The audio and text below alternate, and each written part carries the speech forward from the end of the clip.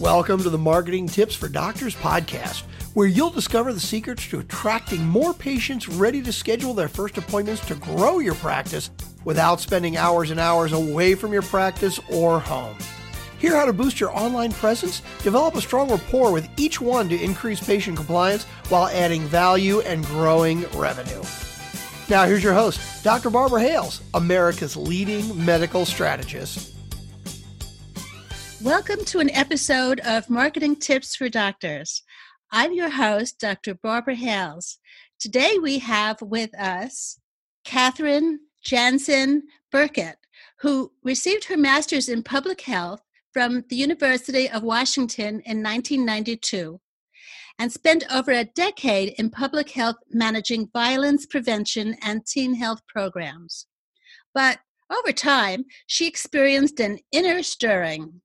What ensued was a process of reflection, curiosity, and ultimately trust as she dove into her current career as a licensed professional counselor. Following in the footsteps of her father, who was also a therapist, she graduated in 2004 from Lewis and Clark College and has now enjoyed over 15 years in private practice, offering not only holistic psychotherapy, but retreats and workshops as well. And we're going to get into that because I want to hear all about your retreats, and I'm sure the listeners do too. But anyway, that's just an aside. Okay. Last year, Catherine published her first book, River to Ocean, Living in the Flow of Wakefulness. Her book reflects the human voyage of finding your way to an awakened self.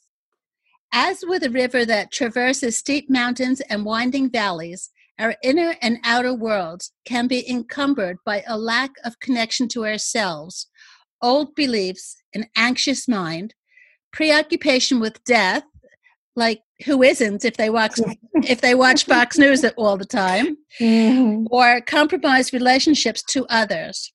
Each and all of these can interfere with living our most authentic and loving life. In River to Ocean, Catherine explores 9 aspects of wakefulness, offering insights, practices, and her own and others' inspirational stories from the field. Welcome today, Catherine. Thank you so much for having me. I'm so happy to be here. Well, especially now in times of stress, how can you practice self-care, and what is the best approaches to managing anxiety and uncertainty? Wow, such good and big questions. So I'll go with the self-care piece first. I think a beginning statement might be self-care is about a relationship to ourselves. So beyond it just being activities and maybe a massage once in a while or, things that we traditionally think about, it really is a gesture. Self-care is about having a nurturing and loving relationship to ourselves so we take care of that self like others. So it can involve a lot of different things, but in times of stress, it is so important. Often when stress goes up, self-care goes down, which really is the opposite of the algebra that's needed. When stress goes up, self-care needs to go up so that we are resourced and really tapped into our resilience to manage that stress. Well, not only that, but increasing self-care is actually going to improve our immunity. Wouldn't you say? Exactly. I would absolutely say that.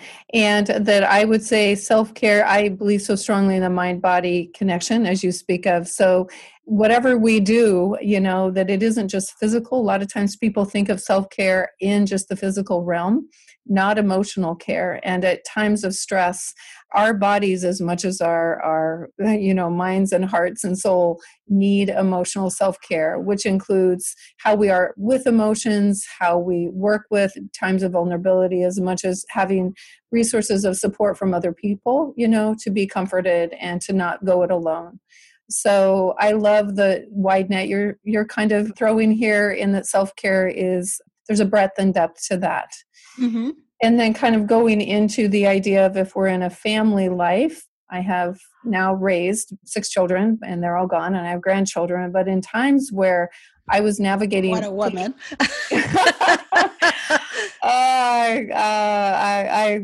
I love every minute of it, and there were some really intense moments of it for sure. But that balance of how to take care of oneself as a parent and as a partner, really, having those needs not compete with the needs of children or marriage or even my professional life. So it is really quite a thing to have a secure place in one's life. Our activities of self-care, again, kind of inner and outer self-care. The other thing is just to remember that if we are it's kind of like the oxygen mask. If we are not taking care of ourselves, we cannot really be a resource to others long term. So it's not selfish at all to really be generous in our care of self. Mm-hmm. And I think it segues to your second question, how do we deal with times of uncertainty? The more resourced and well we are emotionally and physically, the better we will fare. I would also say that we can live with uncertainty sometimes more than we realize. Right now, with this pandemic, there's a ton of uncertainty, so it's at a whole nother level, and that's having its impact. But if we really check in, we don't really control things as much as we might believe. We can't always predict things, though we plan that we can predict. So our system actually does know how to deal with a certain amount of uncertainty. So I've been coaching people just to find their feet, find what's familiar and known that you can kind of feel and be in touch with, knowing that your uncertain future or whatever the future does hold for us, we travel forward with our resiliency and inner and outer resources. We can trust that for a future moment.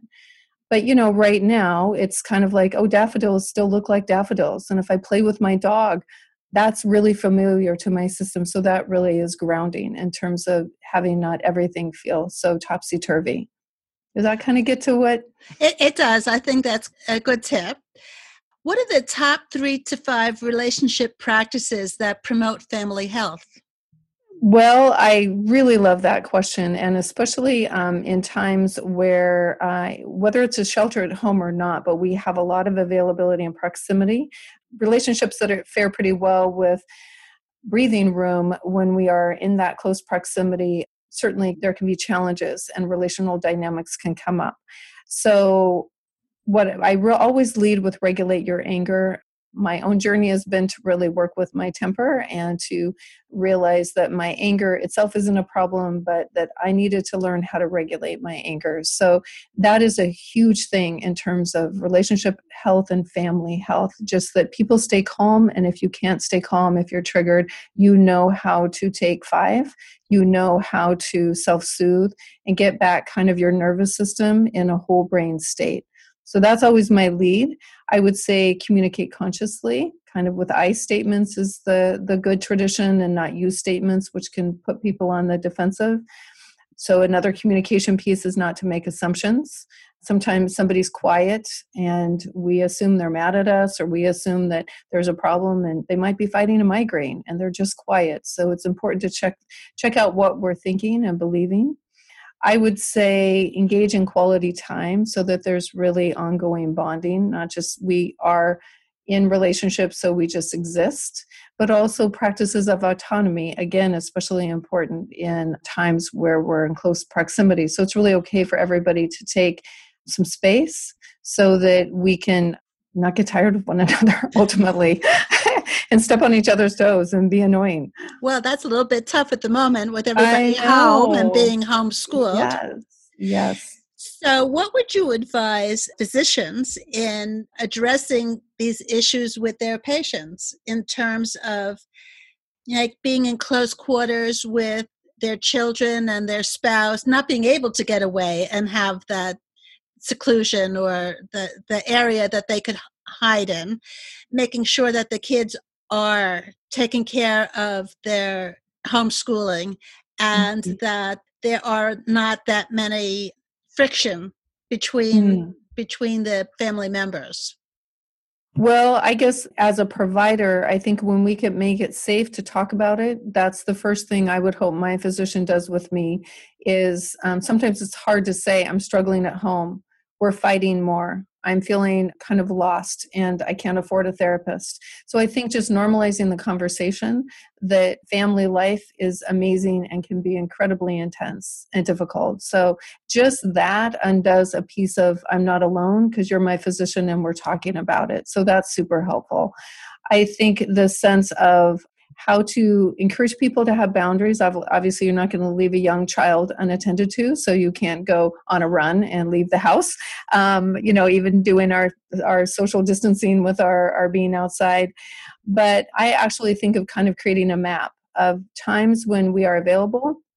If we have a partner, we're coordinating when we are available to children, but also putting into that map times where we have autonomy and some self-care.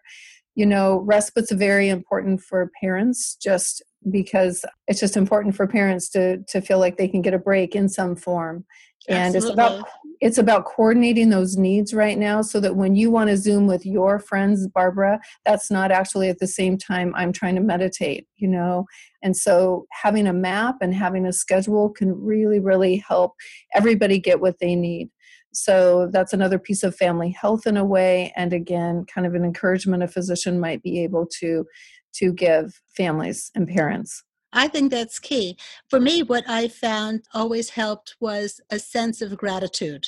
That's beautiful. Yeah. And, despite the uncertainty that we're all experiencing now and the anxiety and stress that everybody is under now, just having a feeling of thankfulness, Mm-hmm. that we're okay, that our family is okay, and that we are getting to see the wonderful relationships that we have with our children that as working people we may not get to see ordinarily. Yes, I think that's such a good point. And I think for some, we're kind of at week 3 in this as we're taping this, not sure when this will air. And so week 1, it was different than week 3. There's kind of an endurance. And as people both are needing to think of this more as a marathon, not a race, they're also adapting to being at home when maybe professionally they had not been at home as much. And what an incredible opportunity, because people are getting burned out on screen time on their own, which is the best. And so we're playing games, or we're doing puzzles, or we're actually playing charades, or we're having different conversations. And my encouragement is we are different because of any moment in time like this, and that it informs our future such that we may not get back on all the horses once we can. And whether that's self-care stuff or time with our children. And I think having the gratitude, working with the difficulty, but keeping in mind what we have, as well as opportunities to add new things, different rituals we've not done before, or connecting with friends that we have not normally connected with because we have a little extra time, seeing the kindness that's happening on the planet, the creativity, the resilience that we're seeing. When the people in Italy were just singing with and for one another, in their lockdown, that faith in our humanity, our shared humanity, is huge. So I love that lead.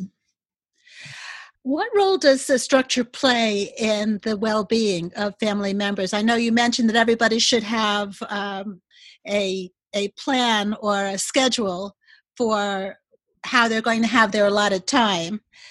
Is there anything else about the structure that you would mention? I think it's about really now understanding that structure is scaffolding, and that scaffolding is a mental health issue. And because we kind of can dance with that, in our own way, and not maybe have such open space that it's gone unless we create it within our own life and with some self-discipline. That's the relationship that I'm watching people see, is what, like, wow, I actually really, to not be in almost like a disassociative state where I'm kind of numb and I'm kind of foggy. I really need that structure. Now, structure is best not too rigid. So all of a sudden, if it's sunny, maybe we won't read right now. Maybe now's the time to go for the walk. But the relationship to mental health could not be understated here, I guess. And that's the discovery. But for some people, they've always kind of had struggle with structure. They kind of like their freedom. They like not being committed to a routine. So I think those folks are up against a harder walk right now. But maybe the opportunity is now to see the consequence of not having much structure other than what they produce for themselves, and realizing that it actually really serves and is helpful. So I've always been a big fan of it. Again, not rigidly so, including having unstructured time as part of what you planned for and is within the structure. Yeah, so I would add that piece to what we've already spoken of. Can a person watch too much news and hear too much of what's going on? It's important to be informed, but can watching a lot of news actually be detrimental for our mental health? Mm-hmm.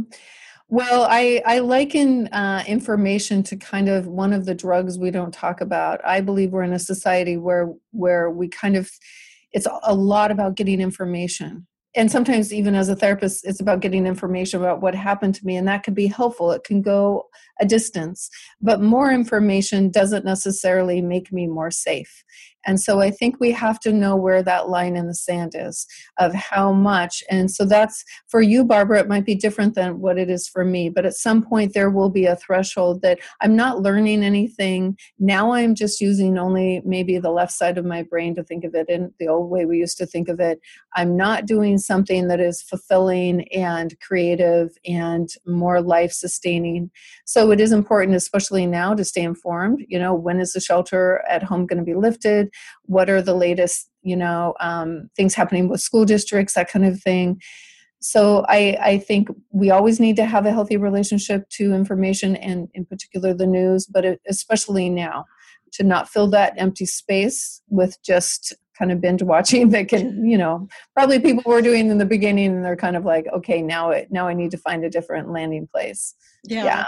I would encourage you to answer that question. Like, have you had to find how much is too much for yourself, would you say? Well, I think it's important to be aware, but I think that,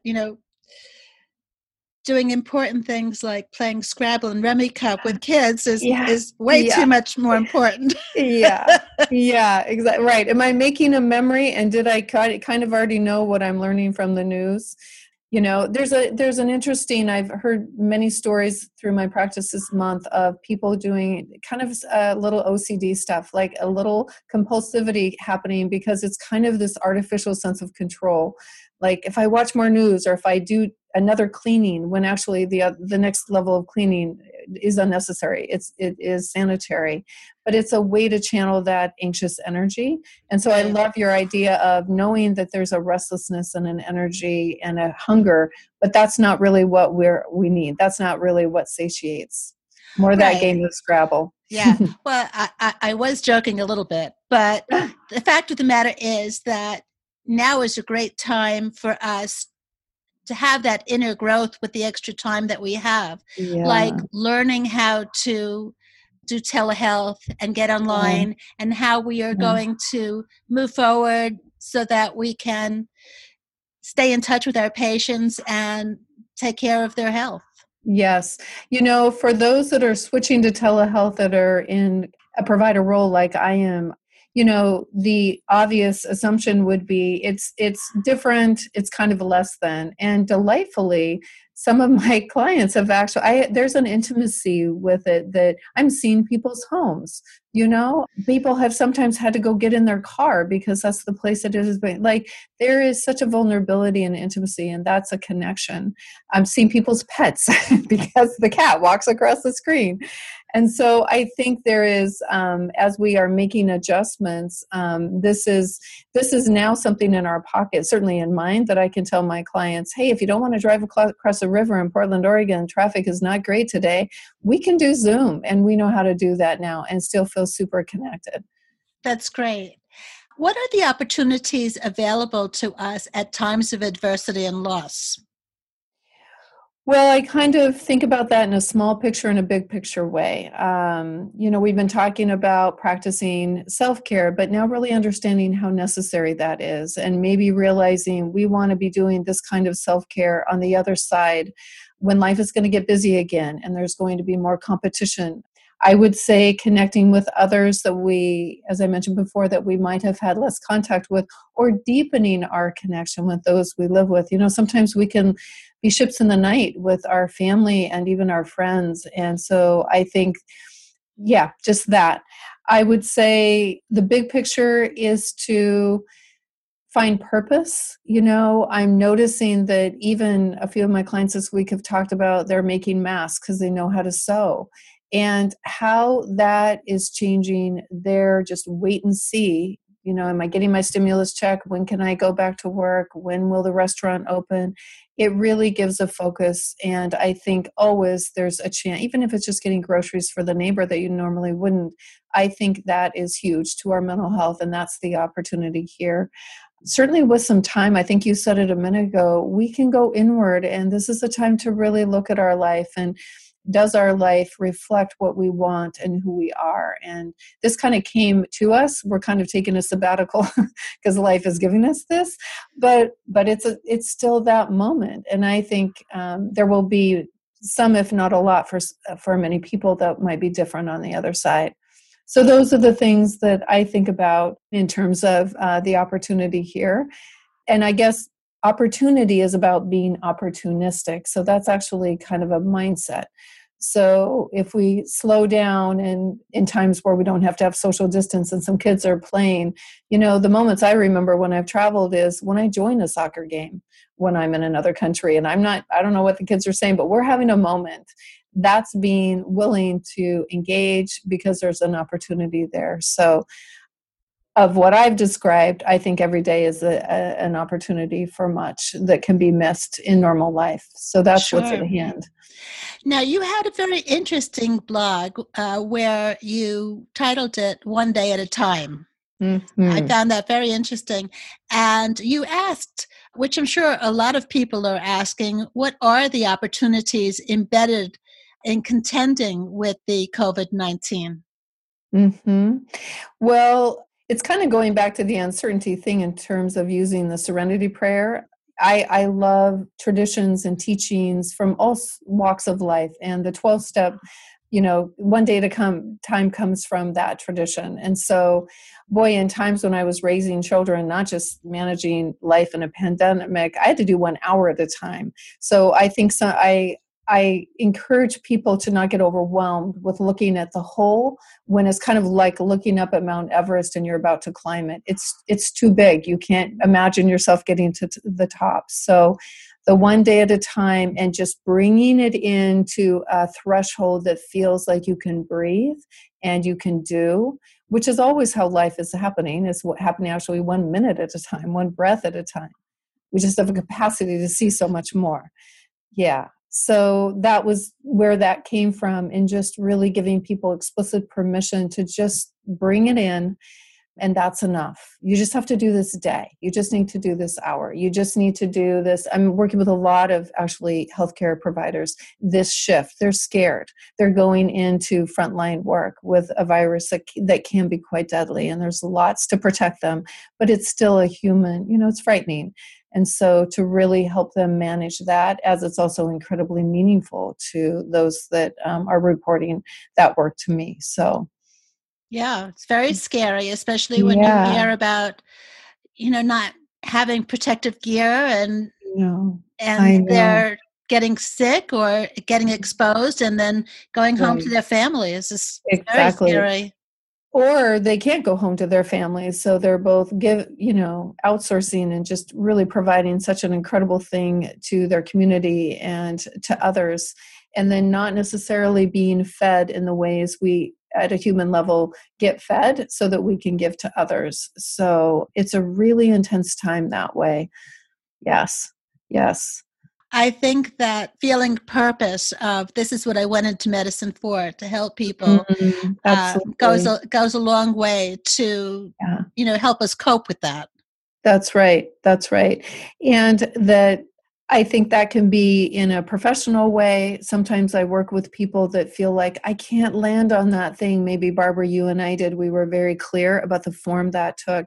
And that's why to me, every day there's a chance to bring that form of meaning into our lives by having a purpose.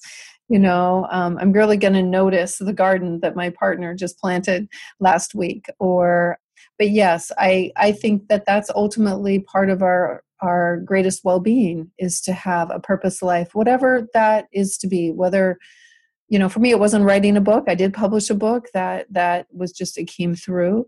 But definitely being a healer and offering what I've been given to others and how that serves my own well-being, and just contentment in life and fulfillment, for sure. Yeah. How can our listeners buy a copy of your book? Well, thank you for asking that too. It's on Amazon.com, BarnesandNoble.com. We have a local, really, but kind of famous bookstore here in Oregon called Powell's, so Powells.com. It's on ebook. This year we'll do an audiobook, but it's not on audiobook yet. So, and then if they visit my website, I can actually also send them an autographed copy if they would want that. So, yeah. And what is your website? So it's Harbor Glow Holistic. So do you want me to spell that out, or does that feel clear.com? So Harbor I think that's clear. Okay.